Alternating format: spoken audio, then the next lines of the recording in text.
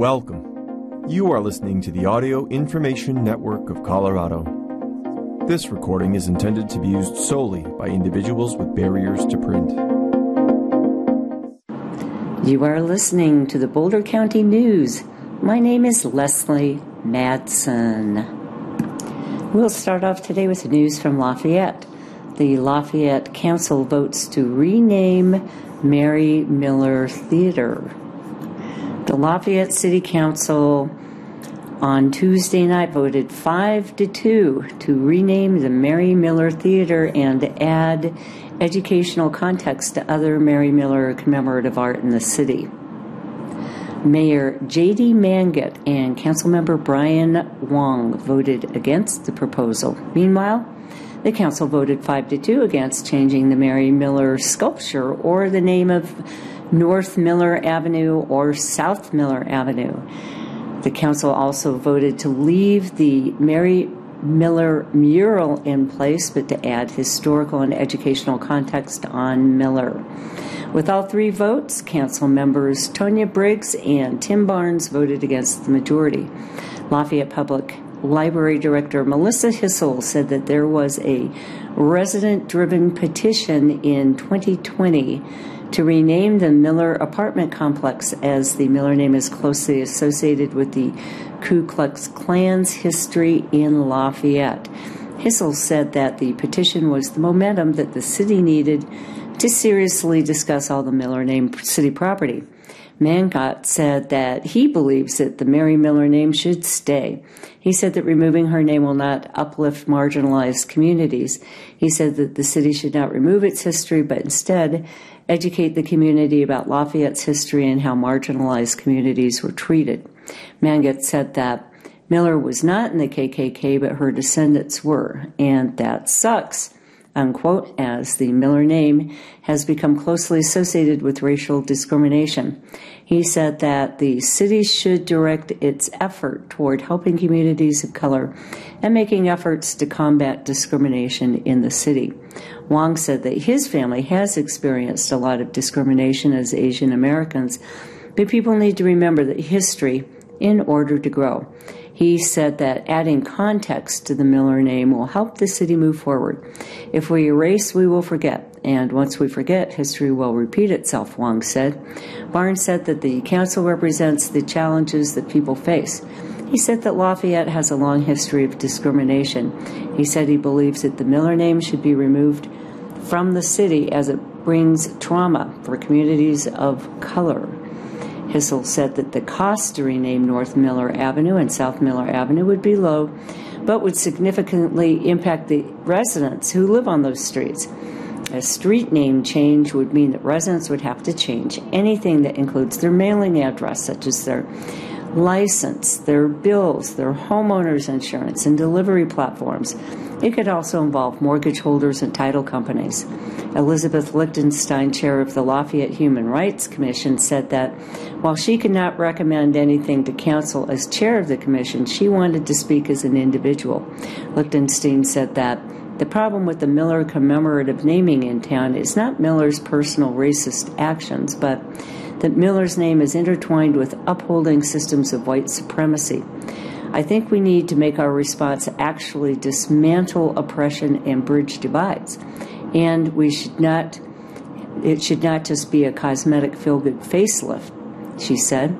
The advisory board of the Lafayette Public Library, Lafayette Cultural Arts Commission, and the Public Art Committees had meetings about the potential Miller renaming.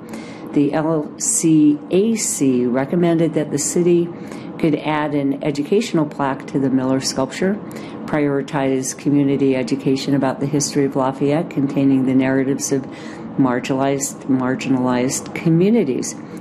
The PAC recommended that council should receive legal advice about artists' intellectual property rights before modifying or removing the sculpture or mural. The PAC also states that they believe that there is currently not enough information about Miller and her involvement with institutional racism to reach consensus about potential modification or removal of the Mary Miller mural. Barbecue is back. Wayne's Smoke Shack reopens after sustaining Damage from the Marshall Fire. Texas is in Superior. Well, at least the barbecue is. Wayne and Sam Shelnut opened Wayne's Smoke Shack, a Texas-style barbecue restaurant in Superior back in 2013. The restaurant had to close after suffering extreme smoke damage due to the Marshall Fire. But in January, the Shelnuts were able to reopen the Smoke Shack, and they've been overwhelmed by the support they have received. The Shelnuts used to live in the Sagamore neighborhood in Superior. Sam Shelnut said that it was perfect as Wayne's Smoke Shack is located in the Superior marketplace, so their home and business used to be within a mile of each other.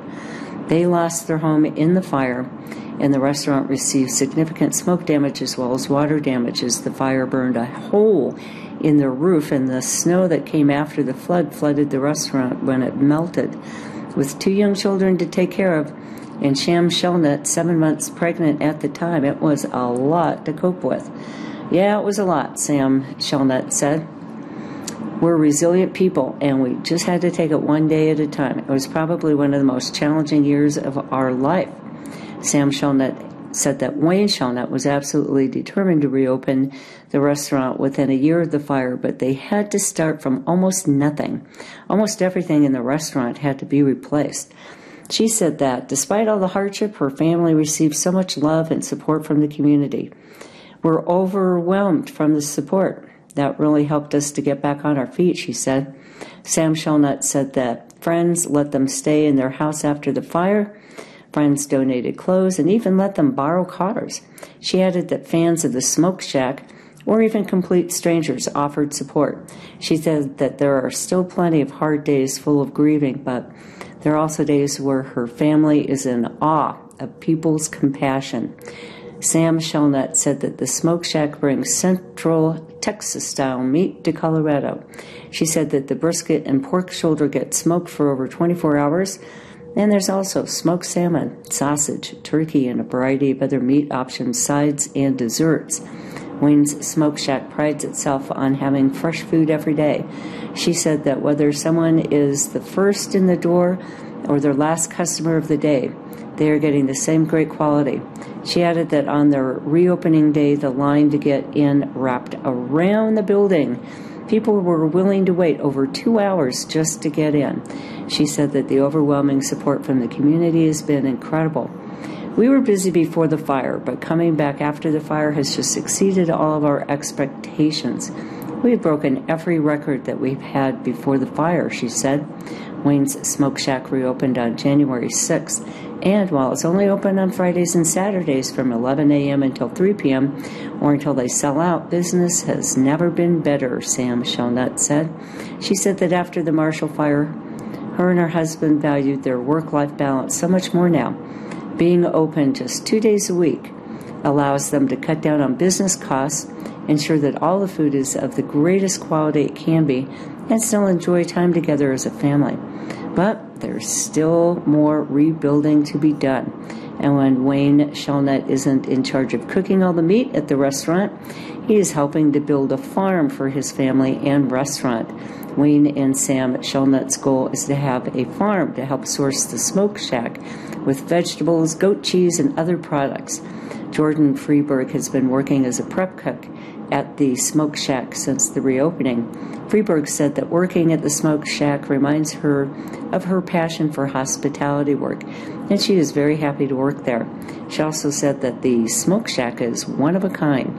She said that she's amazing how Wayne and Sam survived through the fire and how the community has supported them. When it reopened, the amount of people there with the dedication, it just put me in awe. It is awesome, Freeberg said. Freeberg recalls that once when she was cashing out a customer, his young son was standing mesmerized by all the different meat options. She laughed, and the kid quickly snuck a piece of meat from his dad. His dad said, "You really couldn't wait, could you?" And his kid was like, "No, Dad, I'm so excited," Freeberg recalled. Sam Shelnut said that reopening was a big step in her and her husband's healing process after the fire, and they are grateful for all community support. Superior Board of Trustees supports Good Neighbors of Lions. The Superior Board of Trustees will support a letter that's being sent to Boulder County Commissioners addressing land use code violation of a cement plant in Lyons. Good Neighbors of Lyons, that's a residential group, are working to uphold Boulder County land use codes to CEMEX, which could result in CEMEX's termination. Lyons Mayor Holly Rogan and Good Neighbors of Lyons have asked for formal support from Superior to sign a letter with other local municipalities to be sent to the Boulder County Commissioners, encouraging and petitioning the Boulder County Land Use Director to give notice of termination to CEMEX Lyons for non-conforming use. The Board of Trustees voted 6-1 to send the letter. Trustee Jen Cowish voted against sending the letter. According to the Good Neighbors website, CEMEX is the biggest contributor to pollution in Boulder County. It emits over 370,000 tons of carbon dioxide per year. CEMEX is a coal-fired plant that was first approved under the 1960s air quality standards and was grandfathered into the Boulder County Land Use Code in 1994. Good Neighbors states that since the recent closure of the Dow Flats mine, CEMEX has started to deliver all raw materials to the plant. This has resulted in 10 to 15 35-ton trucks delivering raw materials along Colorado 36 and Colorado 66 to the plant every hour. According to the draft letter that will be sent to Boulder County Commissioners, that has caused the Colorado Department of Transportation to require a new access permit. And according to Good Neighbors, a grandfathered use gets terminated when there is an enlargement or alternation to the use, which CEMEX has done after the closure of the mine. Good Neighbors states that because of CEMEX's grandfathered use, any carbon emissions improvements by CEMEX could terminate their use. Cement production is the third biggest polluter in the world, Trustee Jason Serbu said. It's just massively destructive to the environment. Serbu said that as destructive as cement production is to the environment, there's still demand for cement, especially with the rebuilding after the fire.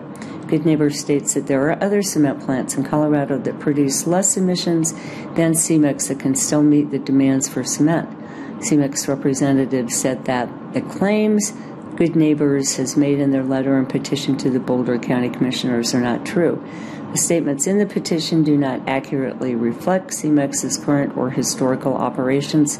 CEMEX disputes any suggestion that its operations fail to comply with permitted pre-existing non-conforming use.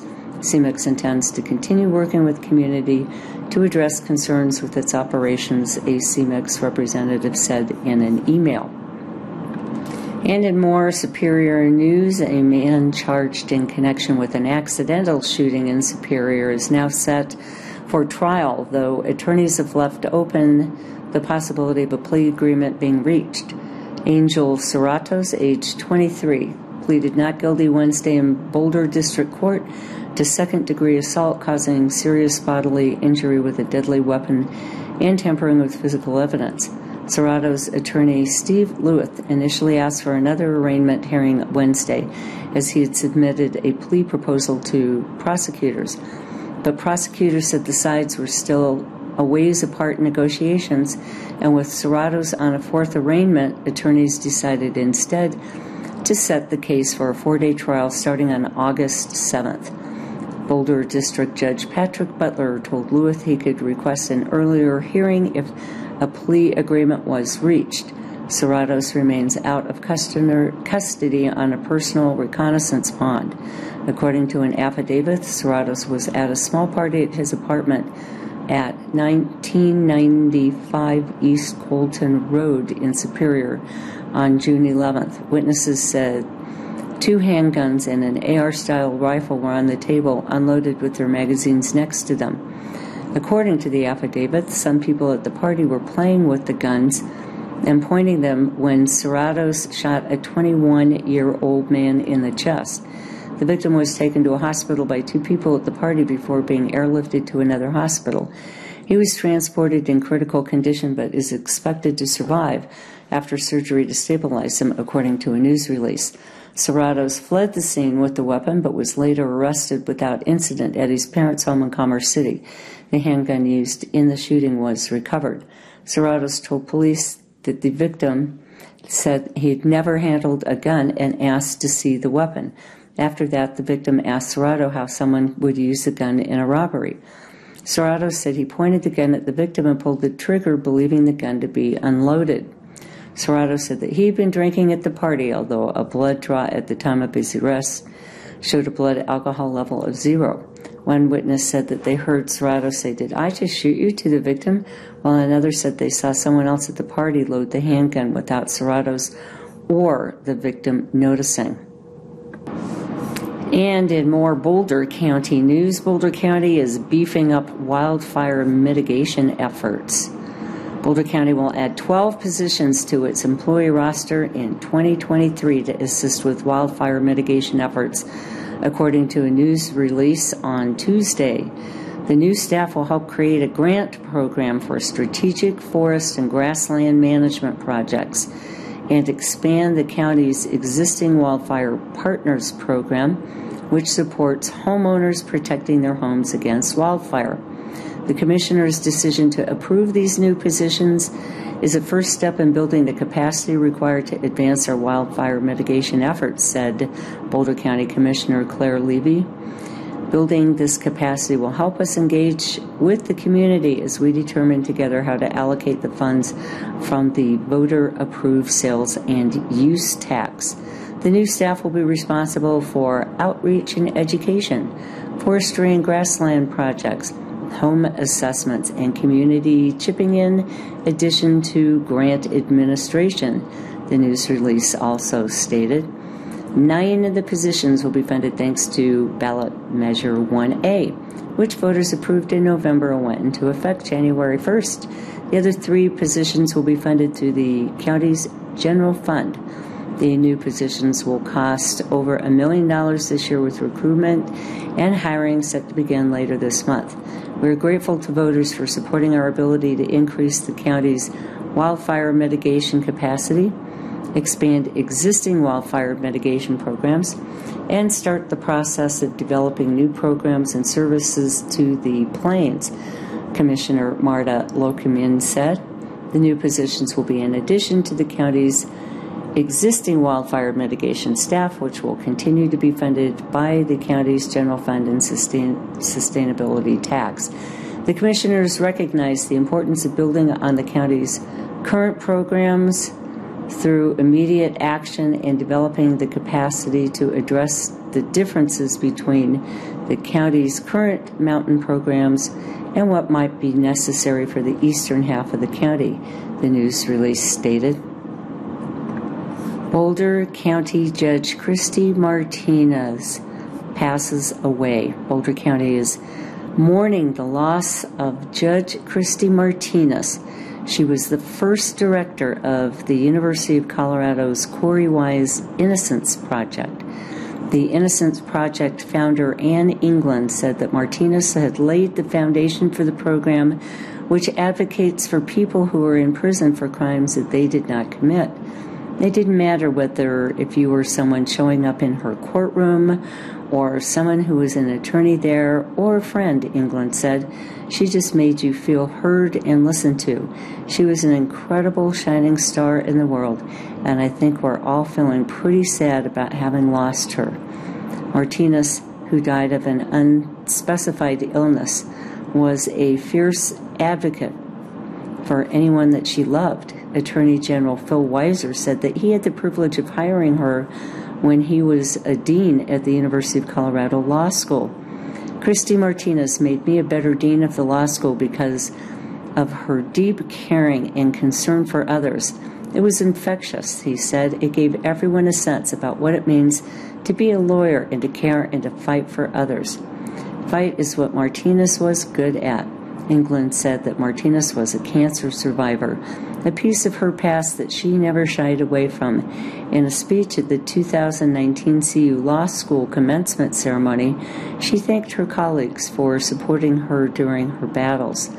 I've been befriended at times in my life where I lie in a hospital bed and I didn't know if I would survive, and it was lawyers that started to walk down the hall to sit by my side, she said in 2019.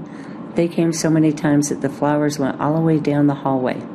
England said that after her initial cancer recovery, she continued to support others. She actually did a ton of work with other breast cancer survivors. For many years, she went back to the hospital and worked with other people. She really lived life with purpose. Martinez was appointed as a Boulder County judge by then Colorado Governor John Hickenlooper back in 2018. She took the bench in early 2019. She'd just been retained for another term in the November general election. I wanted to be a good lawyer, Martinez told the Boulder Camera in 2018 of her move to the bench. As I grew professionally, that became more and more of an aspirational goal, but I didn't start out thinking I wanted to become a judge. Prior to being appointed a judge, she was a law professor at CU Boulder and a director of the law school's Innocence Project chapter, which had just been renamed after Wise made a $190,000 contribution. She leaves behind a very large and loving family, including her mother, Sally, and daughter. Funeral arrangements and a celebration of life will be disclosed at a future date. Returning to news from Lafayette, students steal the state STEM show. A 6-student team at Lafayette's Peak to Peak Charter School took inspiration from water quality research following the Marshall Fire as they looked for a community problem to address through a STEM project. Junior Alex Zhu, the team leader, said research shows toxic benzene as a common water contaminant following fires, including the local Marshall Fire that burned more than 1,000 homes in December of 2021. But water quality testing is expensive, and it requires sending samples to a lab, slowing the results. So the team designed a water testing device that's inexpensive and efficient for the 13th annual Samsung Solve for Tomorrow STEM competition that gives individuals and neighborhoods a better option to ensure the water safety after a fire. Our solution gives results in minutes, Alex said. It is much cheaper, faster, and much easier option. The Peak to Peak team was selected last week as the Colorado winner and will go on to compete against 49 other state winners at the national level. The winning schools were chosen from a pool of 300 state finalists who submitted detailed plans outlining how they would use STEM concepts to address an important community issue. Lafayette Centaurus High School also made it to the state finals. The state winners moving on to nationals will receive a video production kit from Samsung to document their project in a 3-minute video. They will also work with a mentor from Samsung to help them build a prototype. In May, judges will name 3 schools as national winners, giving each $100,000 in prize packages that will include Samsung technology and classroom supplies. Peak to Peak teacher Christy Letter attended a summer session for educators through Samsung in New York. What she said included guidance for contests and information about the importance the company places on hiring innovators and problem solvers. She added that she's been impressed by the students' commitment and the high level of work on this project. They do extraordinary things, she said. I'm amazed by them. They are pretty awesome. 3 of the team members were part of a team that entered the same contest last year. Although they didn't win at the state level last year, they said they learned valuable lessons from their first attempt, including the importance of assigning roles to team members. They also started on the contest late last year and struggled to settle on a topic. I'm really proud that we got this far, said sophomore Tanisha Tagare. We really expanded on our work. Alex said that the biggest challenge for this year's contest was designing the water quality testing device without existing devices to use as models. They used different machines and parts loaned by teachers to test their ideas to make sure that they would work. It just started with an idea, he said. We didn't know if it would be plausible, if it could actually work. The upperclassmen on the team said that their chemistry and physics classes proved especially helpful.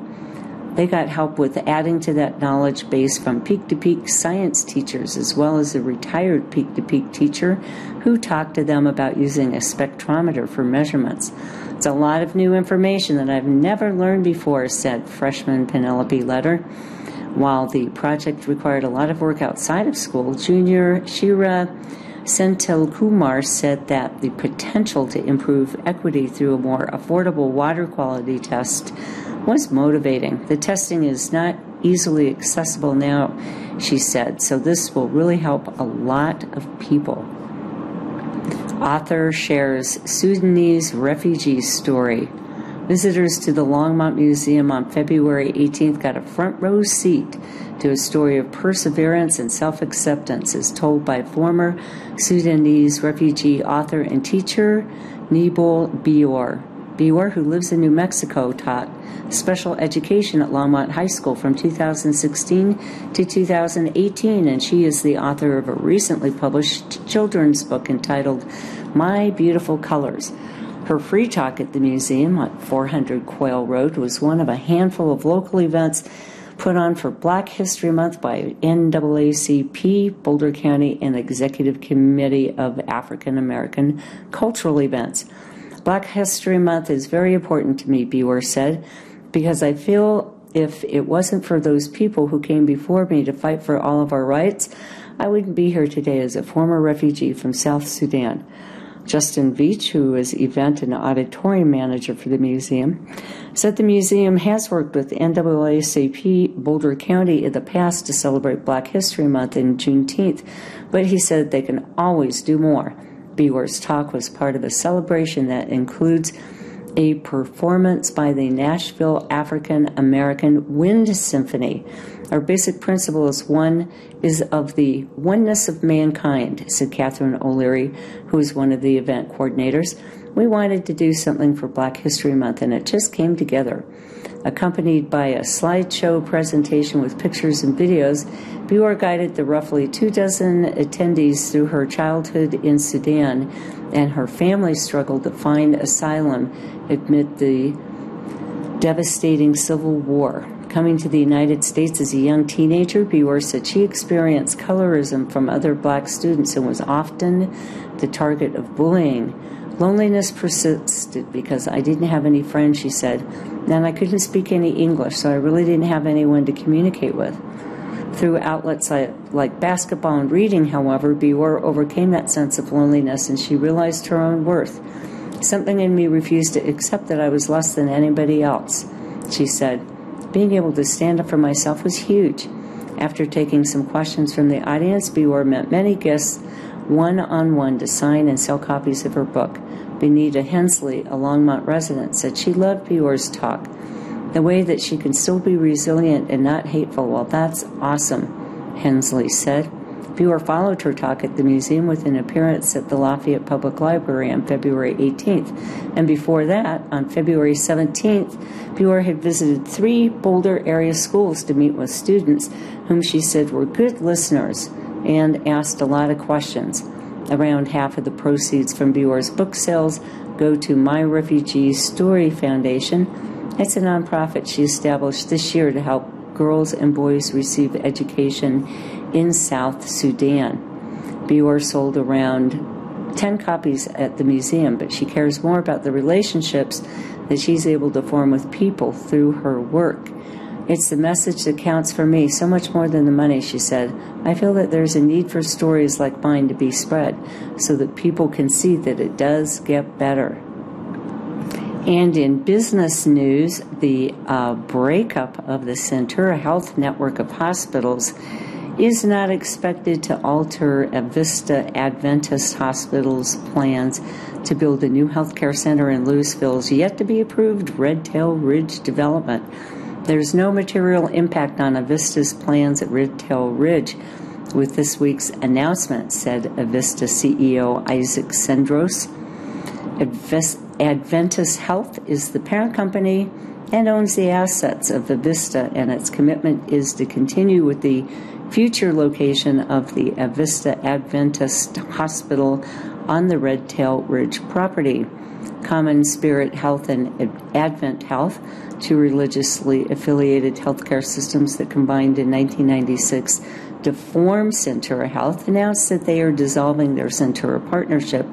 That's a network that included 19 hospitals in Colorado and western Kansas. Chicago-based Common Spirit Health, which is the nation's largest Catholic health system, owns Longmont's United Hospital, while Advent Health, based in Altamonte Springs, Florida, owns Avista Adventist Hospital in Louisville. About a year ago, the Boulder County News reported on Avista's intent to relocate from its roughly 30-year-old campus at 100 Health Park Drive in Louisville to a new operation expected to be built at Red Tail Ridge. That's the proposed 2.6 million square foot development with a focus on biotechnology facilities on the roughly 400-acre long vacant former Phillips 66 site off of U.S. Highway 36. The project, which has been in the planning stages for more than 3 years, has proved controversial with Louisville officials and residents. Denver-based developer Brewbach Capital Partners, LLC, and partner Sterling Bay, LLC, have yet to receive the necessary approvals to break ground. Brewbach, which paid over $34 million for the site, initially sought to turn the parcel into a 5.22 million square foot live-work development anchored by a new corporate campus for medical device maker Medtronic and roughly 1,500 home senior living community that would have been operated by Erickson Living, LLC.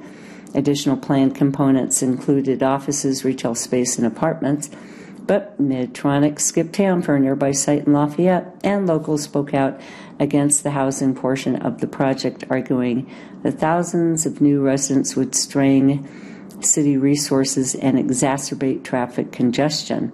So Brewbach went back to the drawing board and brought forth a scaled-back plan, which was eventually approved last year by the Louisville City Council, which applied a dozen conditions to its approval to further limit the scope of the project.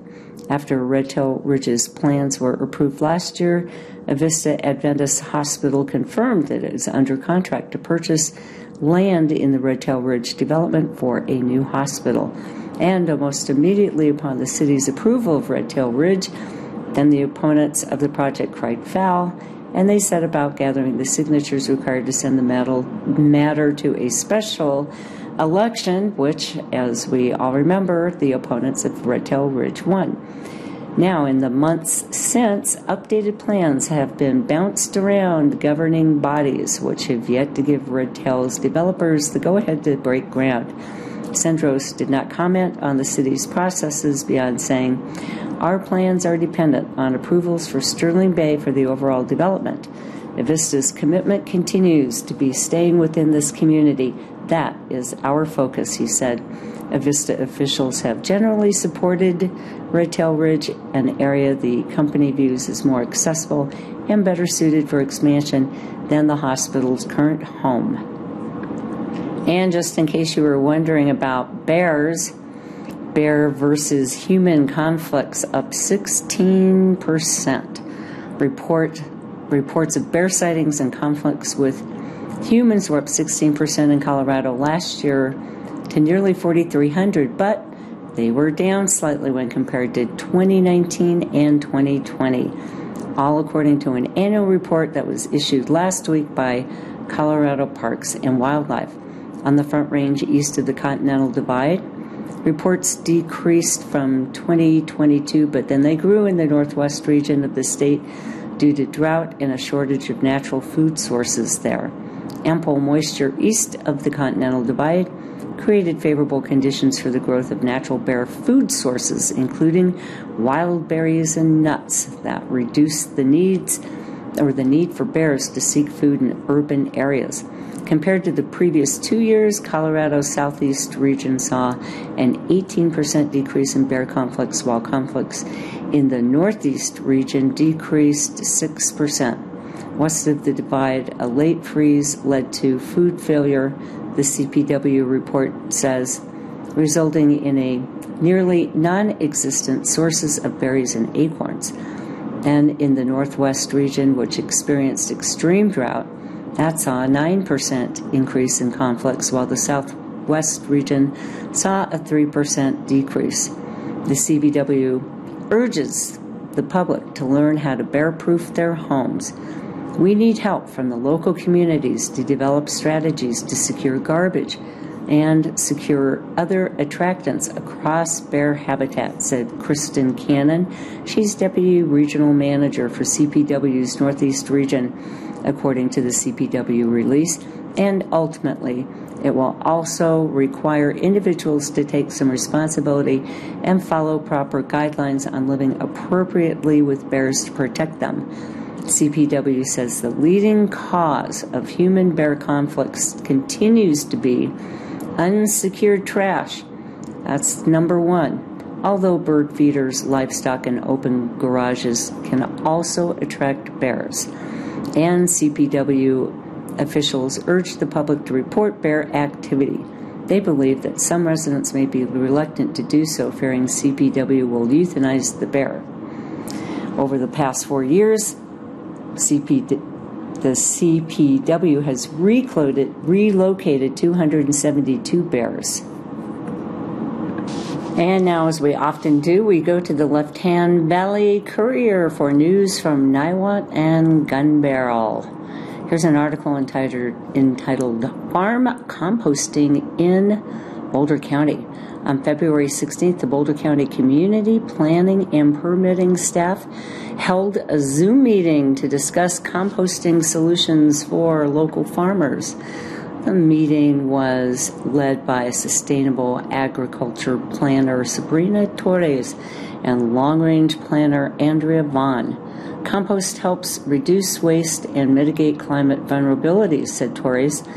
It's really, rather than sending food and yard scraps to a landfill, composting upcycles these resources into an environmentally beneficial product, and these materials would otherwise break down in landfills and emit methane into the atmosphere. In turn, this becomes a major contributor to greenhouse gas emissions in the United States.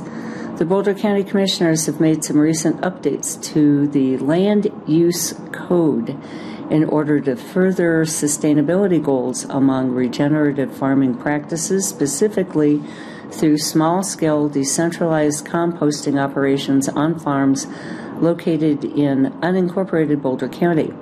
The Boulder County website states, currently the Land Use Code allows composting incidental to farming on farms up to 1,000 cubic yard limit. However, the code prohibits the collection of composting material from the general public and does not allow retail sales of finished compost products on site. Agricultural community members and local partners pursuing regenerative farming practices have expressed how these provisions act as barriers to local circular economic approaches. For example, farmers incur high costs to import necessary materials from outside of the county in order to make finished compost products. Bond said, to update our land use code, we have identified 3 goals. The first goal is to reduce barriers for local producers who would like to take part in the regenerative planning practices, particularly composting, which is an accessible tool that helps establish healthier soils and builds an overall healthier ecosystem and agriculture on our agricultural lands. Goal 2 is to close the loop on the circular economy for agricultural producers who may have the interest in providing the community access to composting materials. And the third goal is to develop the code language about what is and what is not allowed. The Front Range is currently facing a compost crisis as large-scale industrial composters such as AONE Organics come to terms with their contaminated waste streams, said Vaughn Fusel, founder and director of Compost Colorado, which is COCO. This broken linear model does not serve the purpose of resource management, which should ensure that nutrients and organic matter circulate back to our soil and community. Dan Mage from EcoCycle and other experts have been advocating for a more decentralized distributed organics management solution for many years. It is clear that community-scale, farm-based, and distributed compost processing is the most effective way to holistically manage organic resources and results in soil revitalization, carbon sequestration, and higher yields for local farmers, Mage said. Our small compost company collects over 2,000 households and businesses, which ends up being about 15 cubic yards of clean, non-contaminated compostable waste every day. And we're developing a methodology whereby we set up microprocessing sites at a network of farms to effectively complete the loop.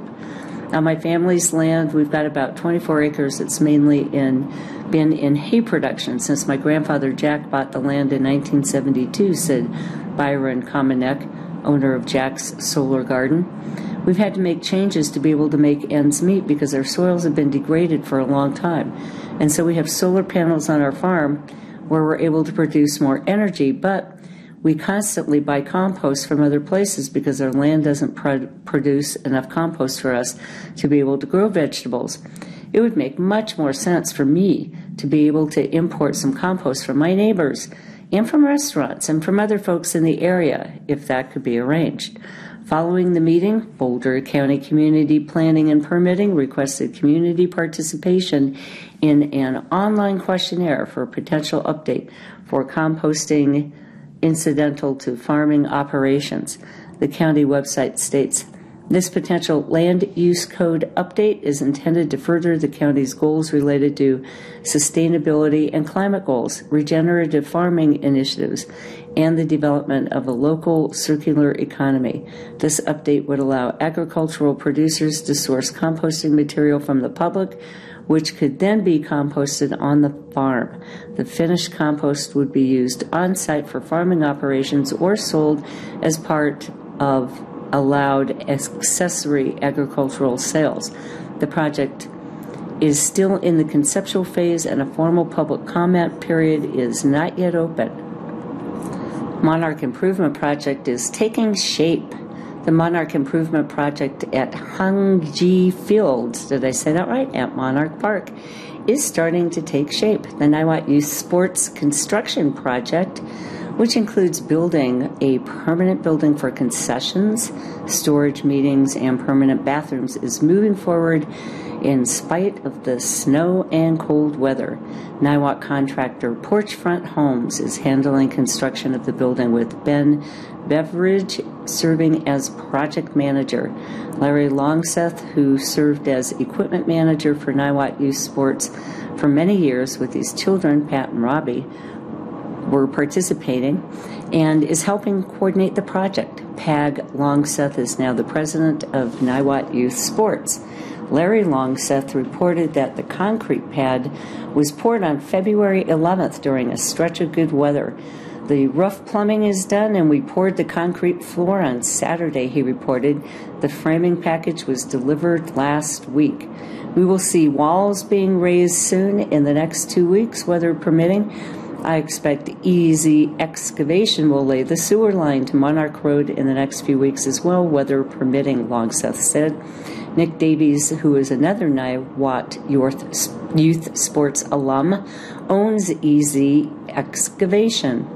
The contractors working on the project are discounting costs, which helps keep the costs affordable. I talked to Ben yesterday, Larry Longseth said. The framing package is on site and framing may start as early as Monday. His grandchildren got involved as well. Pat's kids helped clear the snow so that it's ready when they arrive. Fundraising efforts continue as completion is planned for prior to the 2023 baseball and softball seasons.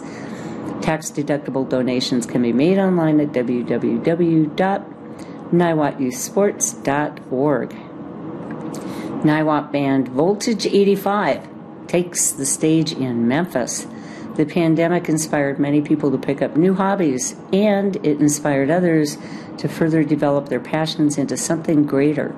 For Niwot Senior Dakota Allison and Junior Jasper Allison, the pandemic focused them on their musical training, and they decided to form a band they called Voltage 85.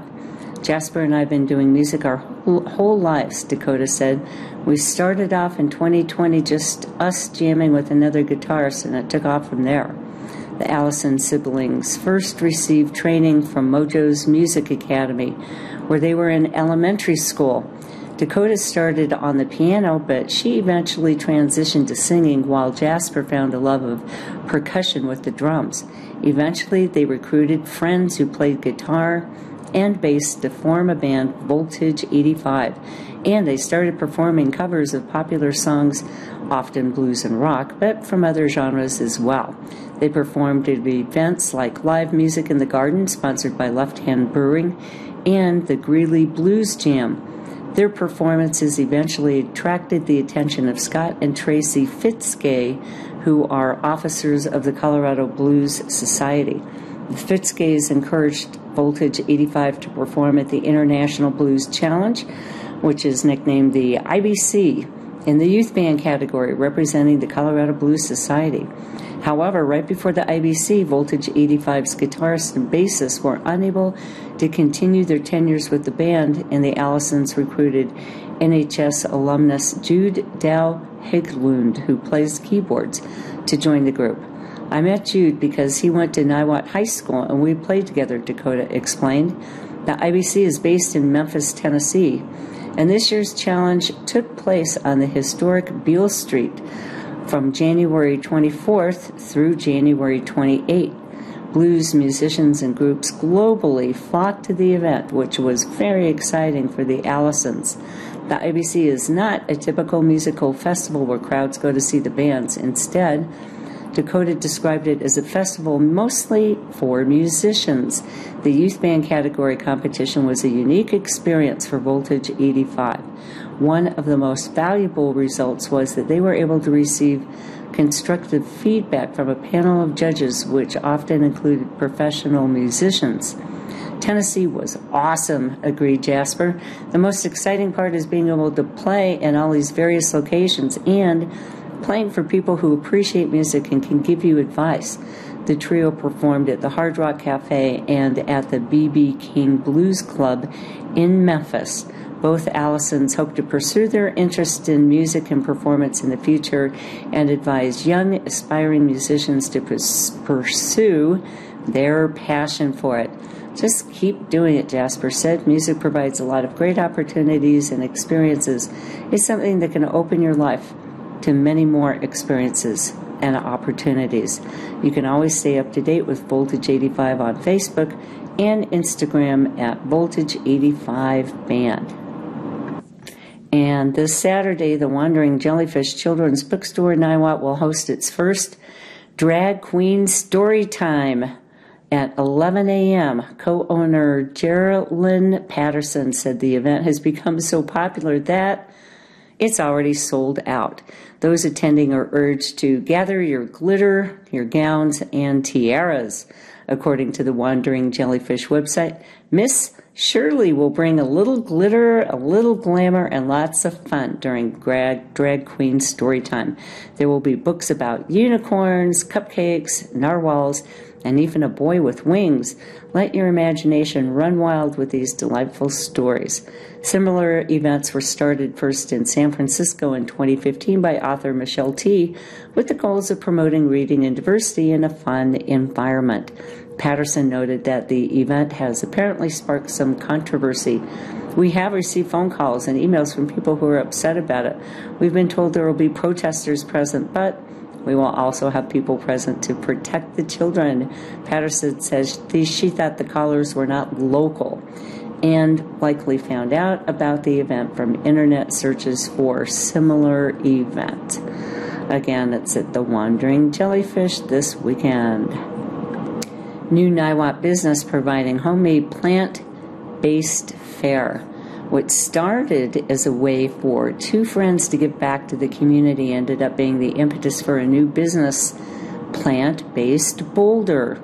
When the Marshall Fire erupted in December 2021, Niwot area residents Amy Kramer and Mishay Bacher knew that what they could do to help. Both professional chefs and cookbook authors, Kramer said they realized someone needs food. Someone needs us. And with that, the two got to work.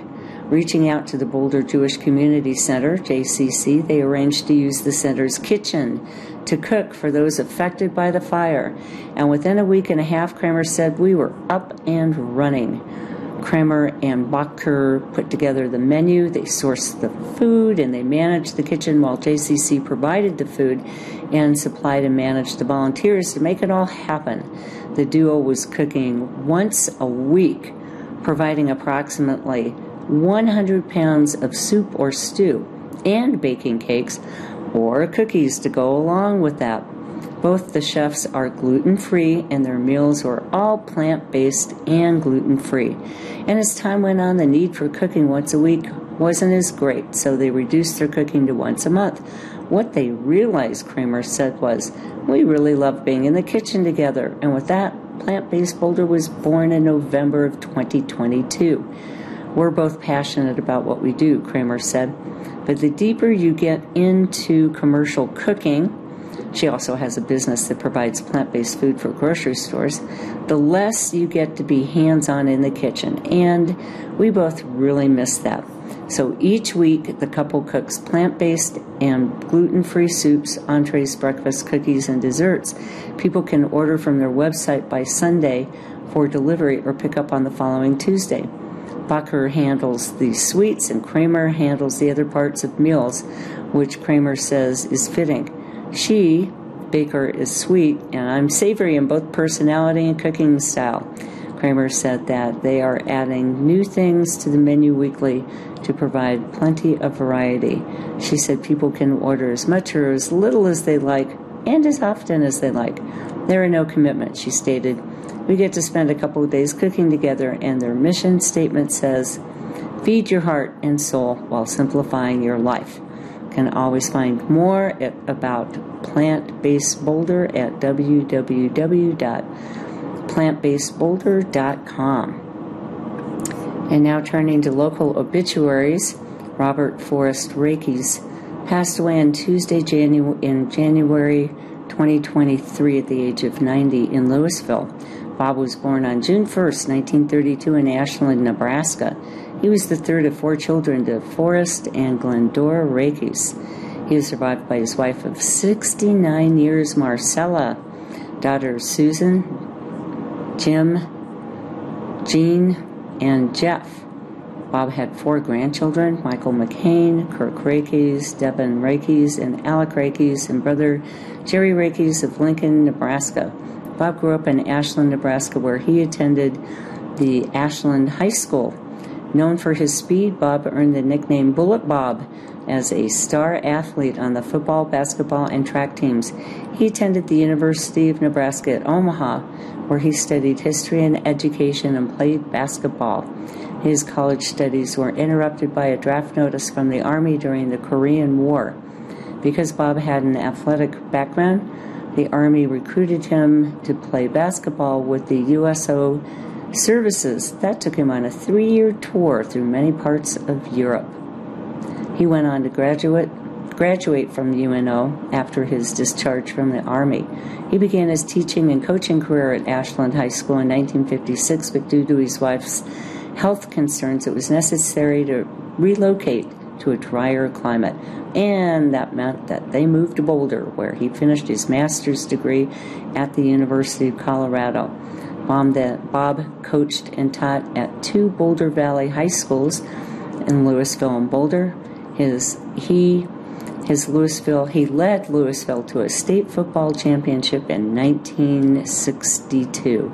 Due to his love for helping youth, he also started the first and only AAU track team for female athletes in Boulder. He later transitioned to Boulder Tech, where he lived his passion for helping students and later adults through the Christian Career Counseling Center of Sacred Heart of Mary.